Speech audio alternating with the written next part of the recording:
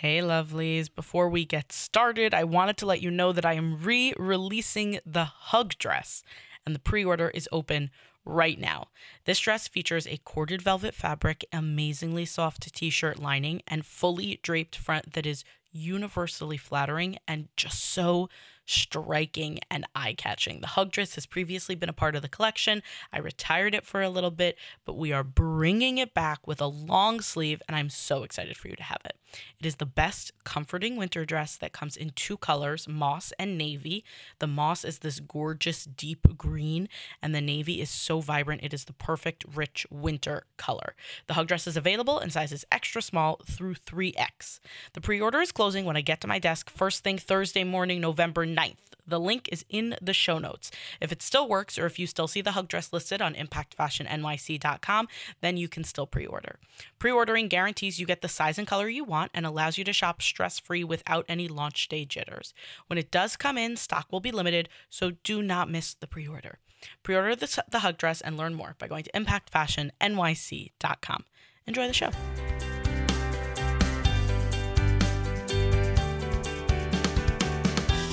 From Impact Fashion, it's Be Impactful, a show about the women making a difference in their own corners of the world.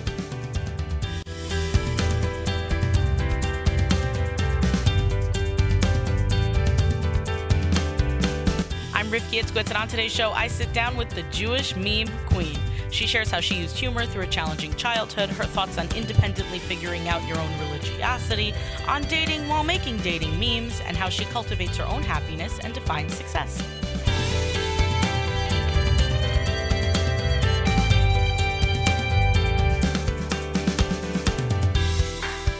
Avital, Levene, and I actually overlapped in high school, and I remember her as someone funny and fun to be around. Well, the Jewish meme queen, as she is now known, is a lot more than just funny, and I'm glad to have had the opportunity to chat with her again. As a little kid, I was always the cutest in the room. I was really small, so people just loved having me on their lap, hanging out with me. I was that kid in camp who hung out with the older counselors. That was just me. How old were you, and how old were you and how old were they? I think I was 12 and they were 18, 19, 20. I'm actually very impressed that they were chilled with you being around. Yeah, they enjoyed it. I don't know why, but the adults just liked me. I think they were entertained by me.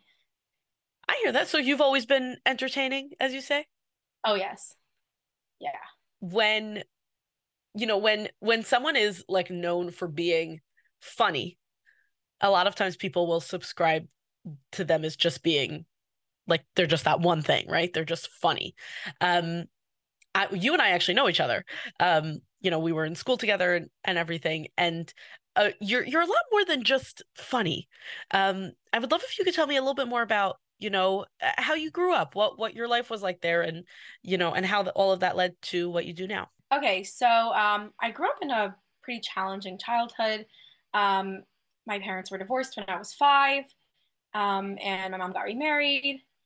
So just a lot of moving around. I moved actually 18 times. So that's pretty much a record.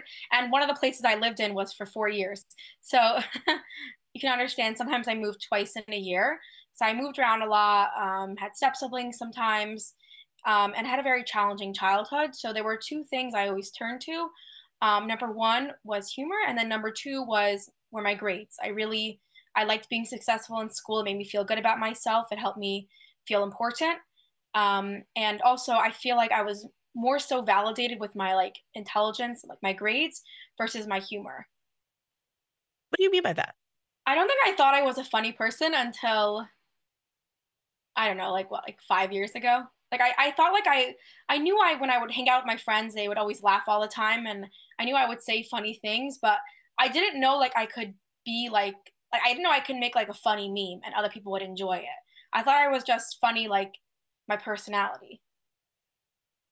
See, it's funny because when we're gonna end up saying funny 100 times in this interview, but it's interesting when you say that that you just thought of funny as your personality, but not as something that you do, because a lot of people who want to be comedians, some of them don't have that innate personality of just being funny to be around. And a lot of people would really appreciate having that. And that it sounds like that was not something that you really pinpointed in yourself. Yeah, I mean, like, I went to camp for 6 years. Shout out to Camp Shira. Does not exist anymore. It burnt down. Um, and yeah, like they always put me in the skit, and I would always be the camper who'd make all the jokes. And in school, I try to make jokes all the time. I think I would just make like jokes just to like make light of a situation. That's more so what I use humor for, like to make light of it, to make other people laugh. But it wasn't like really, again, it wasn't like a huge part of me until a few years ago. Like I wasn't known as like somebody who makes memes. My friends knew I was funny, and that was pretty much it.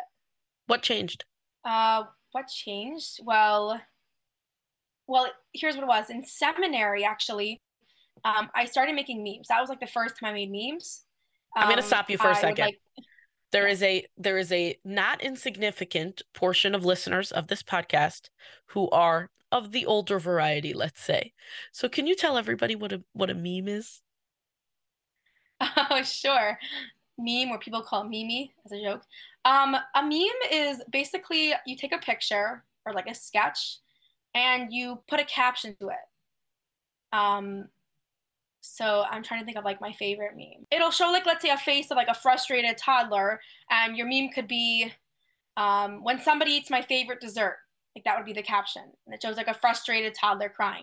That would be an example of a meme. That's how I Right. usually explain it to people because not everyone knows what it is. That's a very good way to explain it. The way that I generally explain it to I remember the way that I explained it to my grandparent to my grandmother was it's an internet cartoon.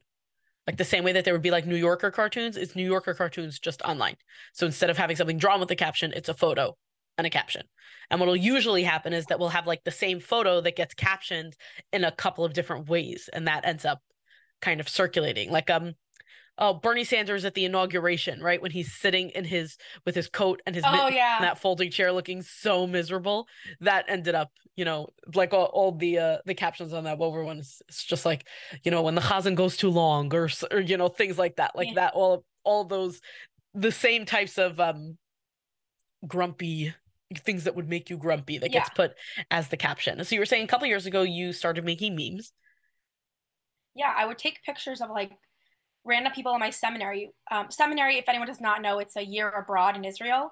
It's basically another year of high school, but you pay more money for it and you have more freedom and you don't live at home. So Not an that's how I would inaccurate explain description. seminary. It's 13th year. Let's be realistic. Now the boys go to what it's called yeshiva, and they have like 15th year these days. But when I was there, I went for the 13th year. Anyway, so that year, I don't know how it happened, but they're one of my best memes ever. So when I was in Israel that year, that's when the dab became a thing. I don't know. The dab is like a hand The move. dance I can't move? even explain that. Yeah, the dab. Yeah, And it's when we you had smack like yourself in the face, basically.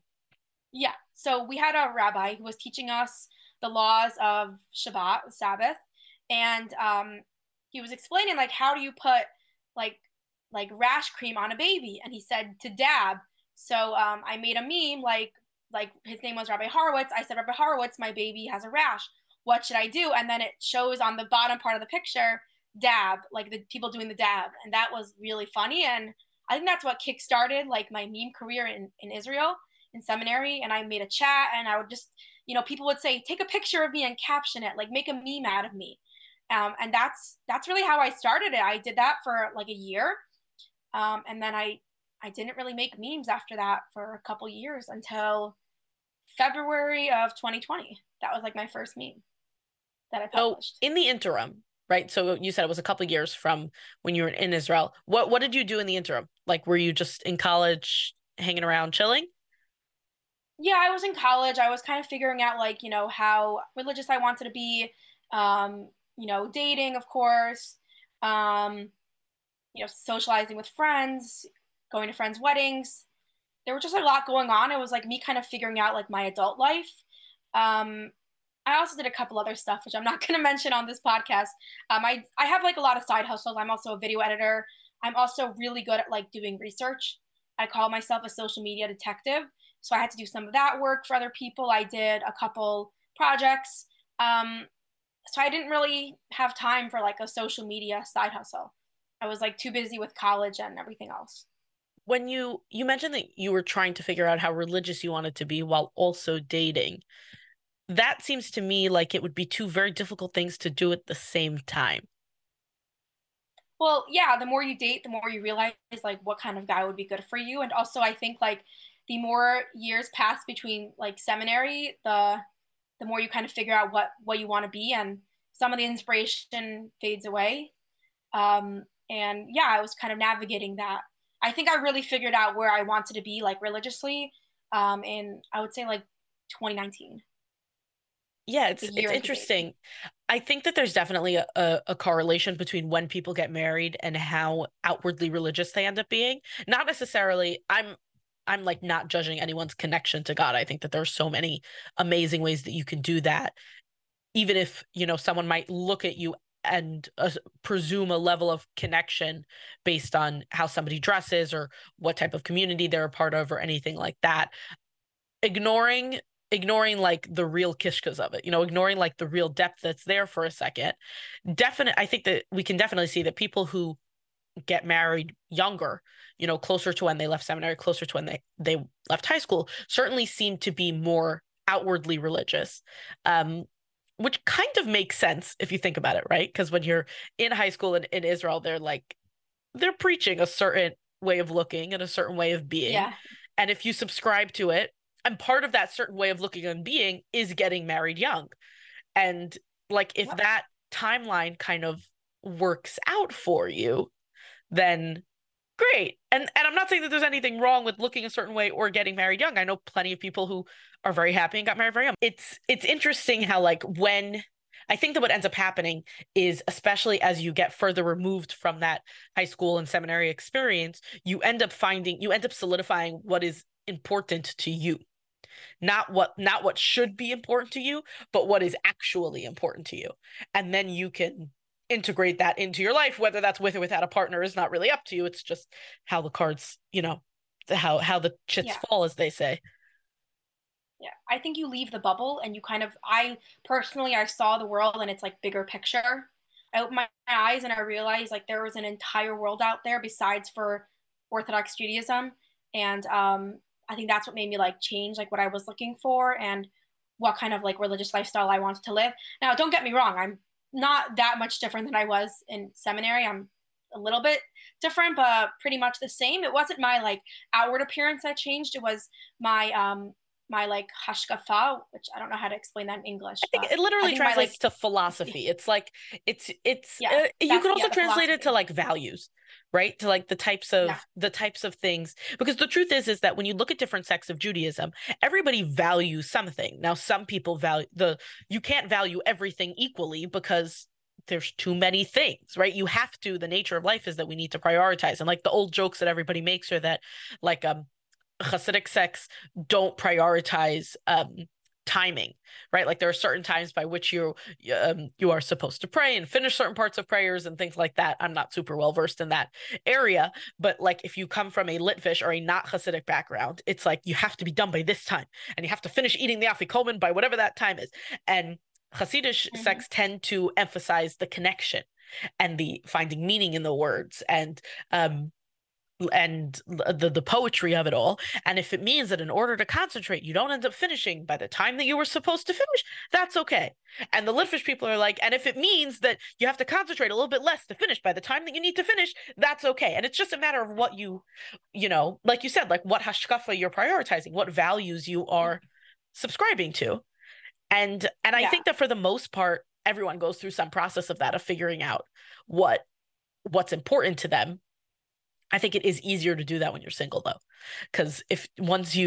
once you marry someone, the two of you together have committed to a certain values. And then like, I mean, listen, we do know that there are couples who have different levels of religiosity between them, but it's very difficult to make something like that work. Yeah. I mean, I Yeah. grew up in a very mixed household. My father's a Baal Tshuva.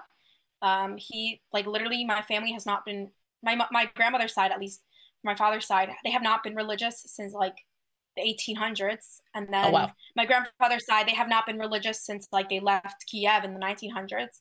And then my father comes in, and my father is really, really smart. And logically, he put the two together. He was in Hebrew school, in like Reform Hebrew school, and he realized, why are we reading this stuff and not following it? And then in college, he became Orthodox.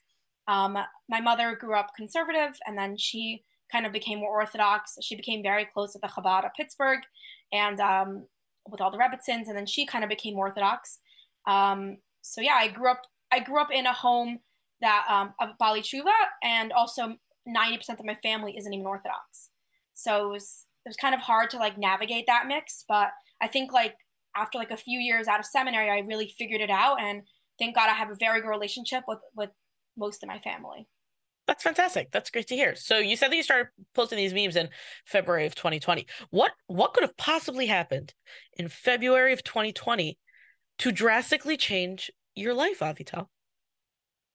Oh, good question. I think I know what happened. So I think it was 2019. I was taking a class in college called like social media marketing, and we were forced to do like a not forced, but they made us do a YouTube channel, and I was like channeling my video editing skills, and I did a YouTube channel, and at the time I had a public Instagram account, but not a meme one, kind of like a lifestyle account, and I was working on that for the class. Um, and after that semester was over, I was still working on the social media account, but I kind of like stopped really doing YouTube because it required a lot of work, and I just wasn't interested in it. So I kind of just focused on the lifestyle account. Um, and I don't really know when exactly it happened, but a few months in, I like stopped really doing the lifestyle account. I kind of made my account private, and I just decided like I want to make a meme account. Like there aren't so many meme accounts which post like completely clean content, apolitical content. Most of them like will use curse words, and like they'll do like president memes, and I'm not interested in that. So I wanted to try it. I saw there was a niche, and I went for it. And then what happened? Um, and then I was kind of lazy in the beginning. I still had my lifestyle accounts. I was still posting on there. During COVID, though, I had a lot of time. So I was making memes and posting them, but I was still trying to figure out like the social media or like Instagram world, like what does well, what does not do well. At the time, like I didn't have any other social media account. It was just Instagram. I didn't post on my WhatsApp status, like nothing. And then what happened was actually I graduated from college, and I had a lot of time, and I moved to my own apartment, and I just decided to go like all in, and I worked really hard. I made my other account private. I like did not like post on that much anymore, and I just worked really hard making a ton of memes, and eventually some of them went viral. Okay, so I'd love to hear more about what are I love this idea of doing things that are clean and especially apolitical, because I think that we get so fatigued from like the constant political, just the hamster wheel of it all, the rabbit wheel of it all. And so many of us don't like watching the news and don't want to be reminded of, anything terrible happening, and politics is kind of generally terrible. So we try to avoid that. And I love this idea of keeping it very neutral in that way. What have you found are the kind of topics that people really relate to, the types of things that, do very well? I do a lot of dating memes. I don't know what's gonna happen when I get married because I'm gonna have to shift that, but I give you people permission to love my still do dating dating memes. memes as a married person. Those do very well. People also like memes about like food, and they love memes about like Jewish culture. I yeah, my memes were all Jewish memes, by the way. I dabbled in regular memes, but they just didn't do well. Like I had to stick to the Jewish memes. But yeah, definitely the dating ones are probably my best, and then the Jewish culture memes. That's so fun. So Like Jewish what, people have like IBS, Jewish people are lactose intolerant, Jewish people are yentas. A yenta is, I think everyone knows what that is actually, right? yeah, I mean, yeah, I don't even know how to go about Nosy translating that. person. Yeah. Yeah. I Jewish people I'm and feeling a like little all bit the attacked mothers because I are am lactose intolerant and I am a Yenta. So I'm just saying. yeah. Um yeah, and also I have this like trick, which it's kind of cheating but not really. So the way I can figure out if a meme will do well, I research like popular memes, and I have this app called Mematic. It's really great. It's like 30 something dollars a year, and it'll show you like new popular meme templates. So I look at what's trending on like regular like meme land, and then I kind of make it Jewish, and those usually do very well. Oh, that's a very clever way to go about doing it. It's like it's very similar to how a lot of brands approach fashion design. It's like looking at wider trends and then thinking about how they can do it more covered and places like that. Mm-hmm. So with this, like especially, like you said, the topics that you cover, like dating, food, Jewish culture, those types of thing. Like we said before, you are currently dating. Has has the fact that you are kind of like it's kind of like how everybody asks Taylor Swift if she's going to write a song about the bad boyfriend. Like, well, who's she with now? The football player. Like, well, we can't wait for the football Travis, play. is that his name? I think I so. don't like Taylor Swift. I'm like one of those. I don't like her. I don't think she's anything special. So I don't really know much about her. I literally don't even know how to respond to that. I'm I like like, her old music. I don't understand so what's so that great doesn't mean about you don't her. like her. That just means you only like her old music. I was Okay, actually, she's a believe it good or not, I person just had a and she's very really pretty. detailed conversation with someone about Taylor Swift. And we were going through Taylor Swift has one terrible album. It's called Reputation. I will be on record as saying that Reputation is awful, but the good albums are very, very good. Now I'm tempted to send you Yeah. Spotify playlists, but I will not do that. I will not be a Okay. militant I Swiftie. But I like the oldies. I don't like the new songs. I like her Red album. I like Red is great. the like Shake It Off album. I don't know which one that's That's in, but those 1989. songs are My good. favorite. I like her original, like her like I You like the my country sister's four ones. years older than I am. Yeah, my sister's 4 years older than I. So she introduced me to what is it, Teardrops on My Guitar. Is that Taylor Teardrops on My Swift? Guitar. You're probably thinking of mine. You're thinking Yeah, of like our those are the first song. songs I knew about her. So I like Yeah. that. Yeah, I Okay. don't like the new stuff. The new I don't know. Okay. Well, again, we'll circle back, or we won't circle back for the sake of our relationship. But either way, my point being, the same way that everyone is like, oh, we're all waiting for the Travis Kelce breakup songs.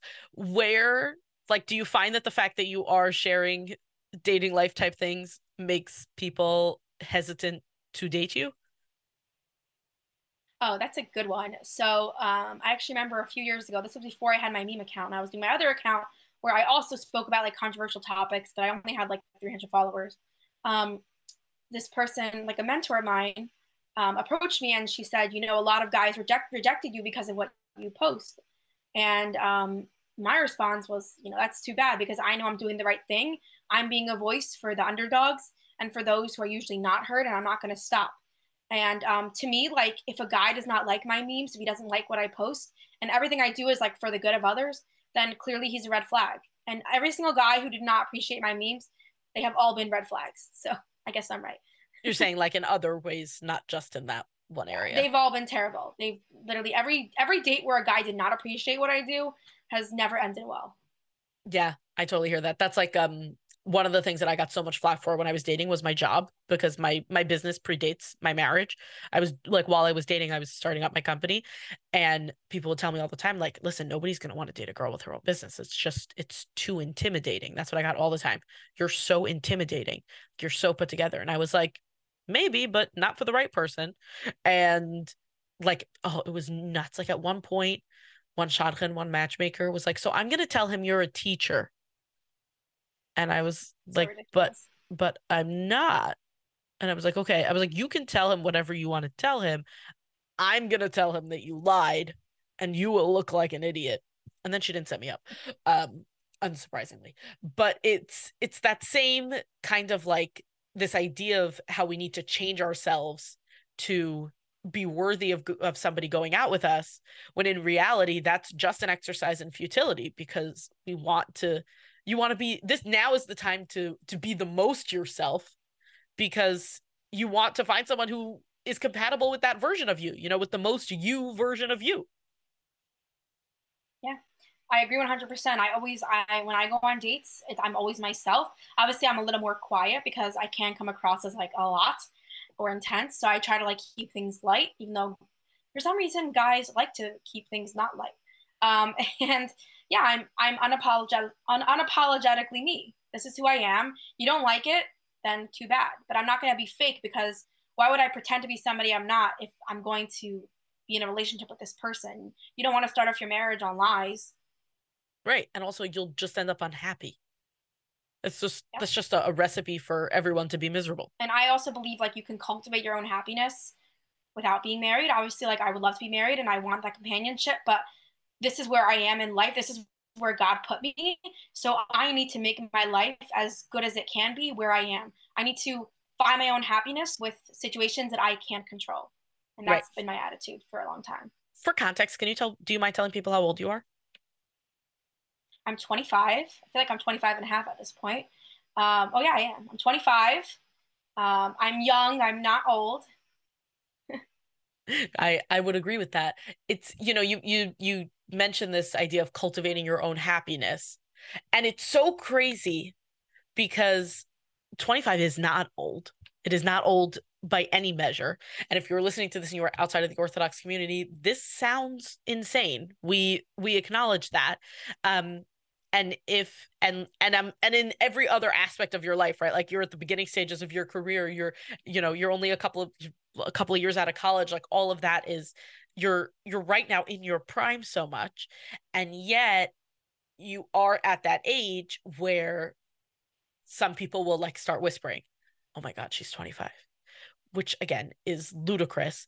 But I'm curious what cultivating your own happiness has looked like for you in this in between stage of your life. So I try to put myself in situations where I'm going to succeed. So I boarded with a family friend for a few years while I was in college, and then when I got a full time job, I moved to the city. I moved to like more of a singles community. I was very miserable there. I hated it there.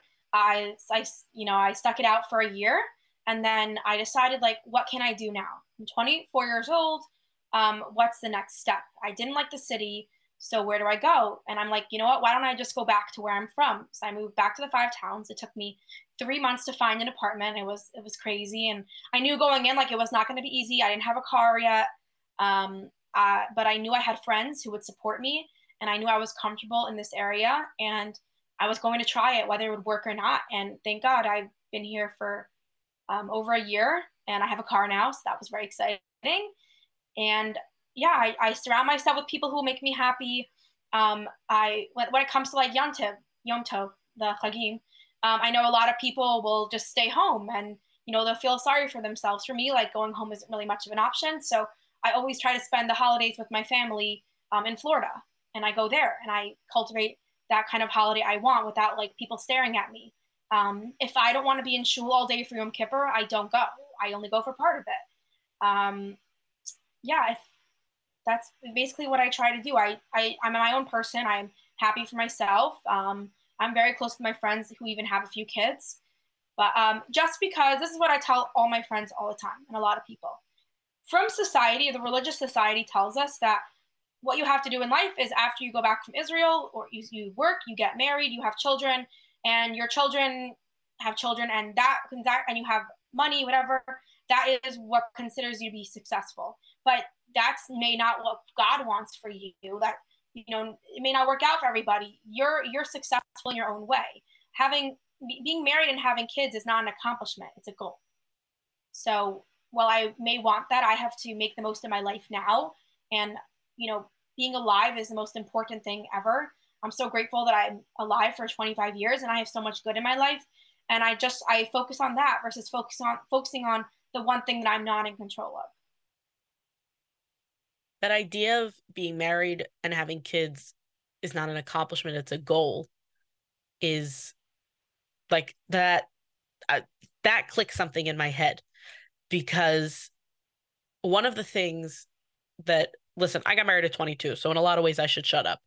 Um, but I will say that I was in a lot of ways I was more frustrated at how I was treated single after I got married than in it because there was such a shift in how people spoke to me and how people really in how they trusted my word, in how they took me seriously, in how they treated me. Like I was not seen as an adult until I had a ring on my finger, which pissed me off so bad because I wasn't saying anything different than what I had said before. And again, I was starting up my company, I was starting up my business, I was selling to people, and I needed I needed people to be taking me seriously to get my product in stores and everything. And when I was selling my first collection, my grandmother only half jokingly said, "I'll give you my ring. Take one of your sister's wigs. I'll give you my ring. Go sell, like pretend to be married, and and you'll probably do better." And I didn't do it, but now I should have. Like I would have done better in that first season. There's no question in my head that that's what would have happened. But this, when you're in a situation where you're not hitting that goal, um, like you said, when it's out of your control, obviously you're dating, you're meeting people you can, but it takes a while to find the right one. There's a lot of lemons first. What do you do to stay positive during that time? Do you think it's important to stay positive? How do you approach that on a day to day?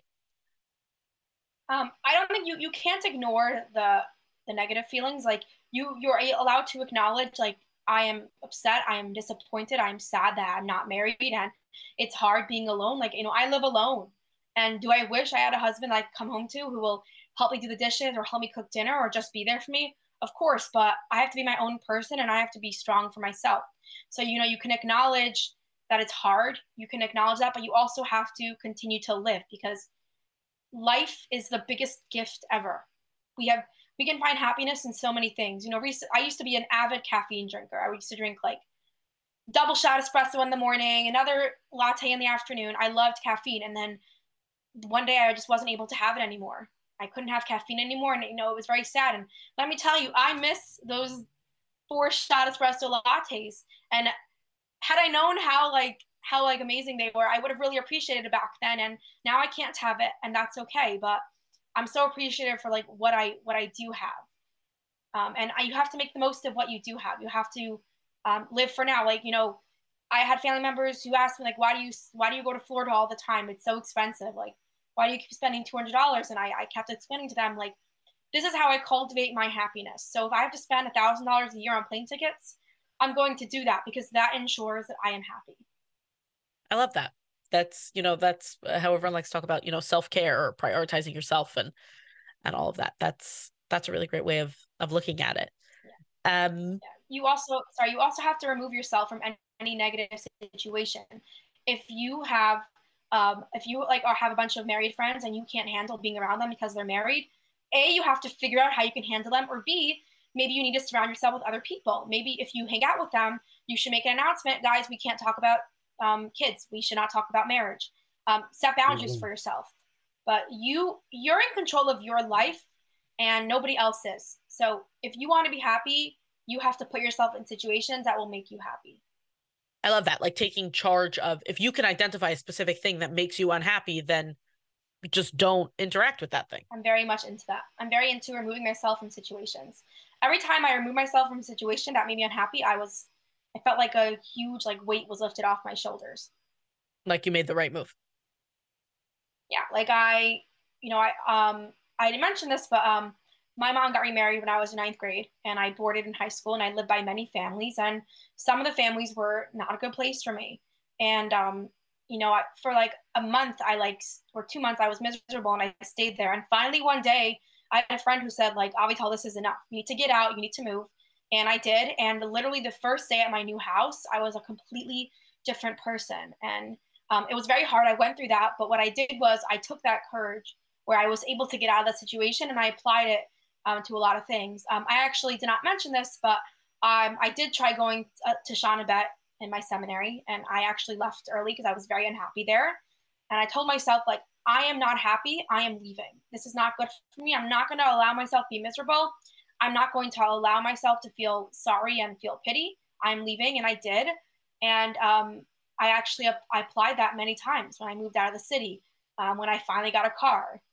You have to remove yourself, and you'll be so much happier. Yeah, I love that proactive approach to your own happiness. You use humor to cover a lot of like funny things, and you are very funny, but also you touch on a lot of important things also. Why do you think that injecting humor into those types of topics is like why is that something that you see as valuable? Because I think it's almost easier to digest when it's funny. Mm, Like it's funny because it's true. I just did a video actually on Monday where I was it was a sarcastic video. It was 5 things I love about being single, and it I saw listed this. It like was I so love sweet. being called old and I love sitting at the kids table. And obviously it was funny, but the message was, this is insane and we need to stop this. So I kind of like I put like a cryptic message in there when I make some of my humor. Right. Like making it And, easier for and then people. people will laugh. Yeah, people will laugh and then they'll be like, "Oh, this is not right. We should not do this." Maybe she has a point. Yeah. But I don't just do humor. Do you know I'm on Twitter? Are you aware of I am not on Twitter. I avoid Twitter on a I am Good. professional at avoiding Twitter. Did you try Threads? I gotta know if you tried Threads. It was a waste. I knew it would fail. It was I tr- the it's not user friendly. It's ugly. And Twitter's been around for so long. It's dominating. Like Threads is not offering something new. Like TikTok offered something new. That's why it succeeded. Threads did not. It was just a copy of Twitter. right. What I thought was so fascinating about Threads was that it was so clearly knockoff Twitter. I did try Threads for like 2 days. Here's my unsolicited thoughts on Threads. Um, I found what I really liked about Threads was that you weren't starting from zero. You were able to like link your Instagram account so that as long as like the if someone who followed you just joined Threads, then they were automatically following you on Threads and also on Instagram, which I thought was really nice because I pushed off joining TikTok for so long because the thought like I know what it takes to build up a page like this. I've done it. And I mean, a girl only has so much energy. And I just, Mhm. I the same way I kept praying that they would ban TikTok because if they would just ban it, then I wouldn't have to learn it and I wouldn't have to do it. And I was like, I was waiting for Congress to come through for me on that one. Still waiting. I've since joined TikTok and posted there and I try to post there somewhat regularly. But yeah, no, I've quite consciously avoided Twitter. Um for honestly because there are certain platforms that are just not as friendly to Jews, and Twitter I think is one of them. That was also a big part of why I pushed off joining TikTok because I had seen so many stories of Mhm. people who were like very openly Jewish on TikTok and then being told to like go burn in an oven, and I was not interested in exposing myself to that. Um, so that was also part of it. And then enough of my friends were like, "Get over yourself, just do it." That I got over myself and I just did it. But yeah, I'm curious, what is your what were you going to say about Twitter before I started Oh, ranting about threads? yeah. So Twitter I have my most. By the way, when you said about TikTok that you wanted it to be banned, let me tell you, I was hesitant to join TikTok. I joined in like 2021, and it has brought so much happiness to my life. Like, wow, Has it my life really? is 10 times better because of TikTok. Yes, I literally laugh so much. It is instant happiness. It has made my day so many times. No regrets. I love it. I hope it never gets banned. It is the best app out there. See, because enough people feel like you do, that's why it will never get banned. Can you imagine if like some old Congress people tried to get rid of TikTok? Like all of the Gen Z people would lose their collective brains. Yeah. It's just people are so creative and so funny, and it's like, and it's I like that it's like I don't watch a lot of TV, so it's great. I get to go on See, TikTok, that's the difference. instant I am happiness. I'm old. happy. I am old and I watch television. That's the difference. I watch movies on TikTok. It's the best. And the comment section is great. TikTok is the new YouTube. The comments are the best part. They have movies on TikTok and people will comment like, "Get part 9, chop chop, movie boy. Like we want the next part." Wow, that's so It's TikTok great. is the new that's so funny because when you say TikTok is the new YouTube, so my brother and I are 3 years apart. And there is a huge difference in the way I'm 28. I might be 29 by the time this airs, but whatever. I'm in my upper 20s. And there is a huge difference in the way that I like consume media and the way that my brother, who is only 3 years younger than I am, consumes media because he is YouTube native. If he wants to, his shows that he watches are not shows, they're YouTube channels, which I guess is technically a show. But like when I'm thinking of like, oh, there's a show I want to watch, now I'm very advanced. It's on a streaming app, not on cable. But like I know cable shows and I'll watch on apps and Hulu and Netflix and Paramount and HBO and all the Mhm. things. And what you just said that TikTok is the new YouTube, it's the next level after that. Like the same way that my brother watches YouTube, the same way that I watch TV. people who are in the age bracket below him watch TikTok the way that he watches YouTube. And you're totally right. It is a fun form of entertainment. I think I'm just old. Yeah. I used to be a YouTube gal. I'm not so much anymore. I still watch it occasionally, but I would just rather watch like a streaming thing or honestly like I spend almost 2 hours a day working on my social media. And I'm on TikTok, like I'm consuming content, but I'm also producing content at the same time. It's like Right. give me an inspiration. So I feel Yeah, like it's it's very like tricky. justified to be on TikTok for an hour. Right. Yeah, it's So that tricky in between. I'm in yeah, the same kind of boat as you because I'll very often like I'll watch reels because I'm always Instagram first in my social strategy because this just turned into a social media masterclass. I'm okay with it. yeah, I'm always Instagram first because that's where the majority of my customers are. That's also where I think that yes, there are Orthodox women on TikTok, but the Orthodox women on TikTok are not shopping. Orthodox women on Instagram treat it like a catalog. They are they're yeah. very consumer focused there, and I have dresses to sell and bills to pay, and that's what I do. So the biggest return on investment for me is definitely on Instagram, and if people find me through TikTok, then great. um but yeah, I have that same thing where like I'll be looking through reels and it's quote unquote research, and then you turn around and it's been an hour of watching furniture flip videos and not much and not much research has been done, let's put it that way. Yeah. So, I wanted to just circle back to Twitter, please. if you don't mind. So we like kind of touched upon it. That's my biggest audience. I have almost 10,000 followers, so Cool. it's very exciting. I worked very hard on that. I actually got into Twitter because I had a coworker who was on Twitter, and he was like, I was only on Instagram at the time, and he was telling me about there's Twitter. There's like a lot of Jews on Twitter. You should get on it. And I got on it, and soon enough, I surpassed his follower count. And yeah, now I really enjoy it. And you mentioned that on threads or on TikTok, there's a lot of, people who hate Jews. What's interesting is most of the hate I get on Twitter are from actual Jews. Oh, They're from interesting. usually Jews who are more religious than I am, who don't appreciate that I'm open minded and that I accept all kinds of Jews. And that's where almost all my hate comes from. I have about 100 people blocked, and almost all of them are like Orthodox Jews.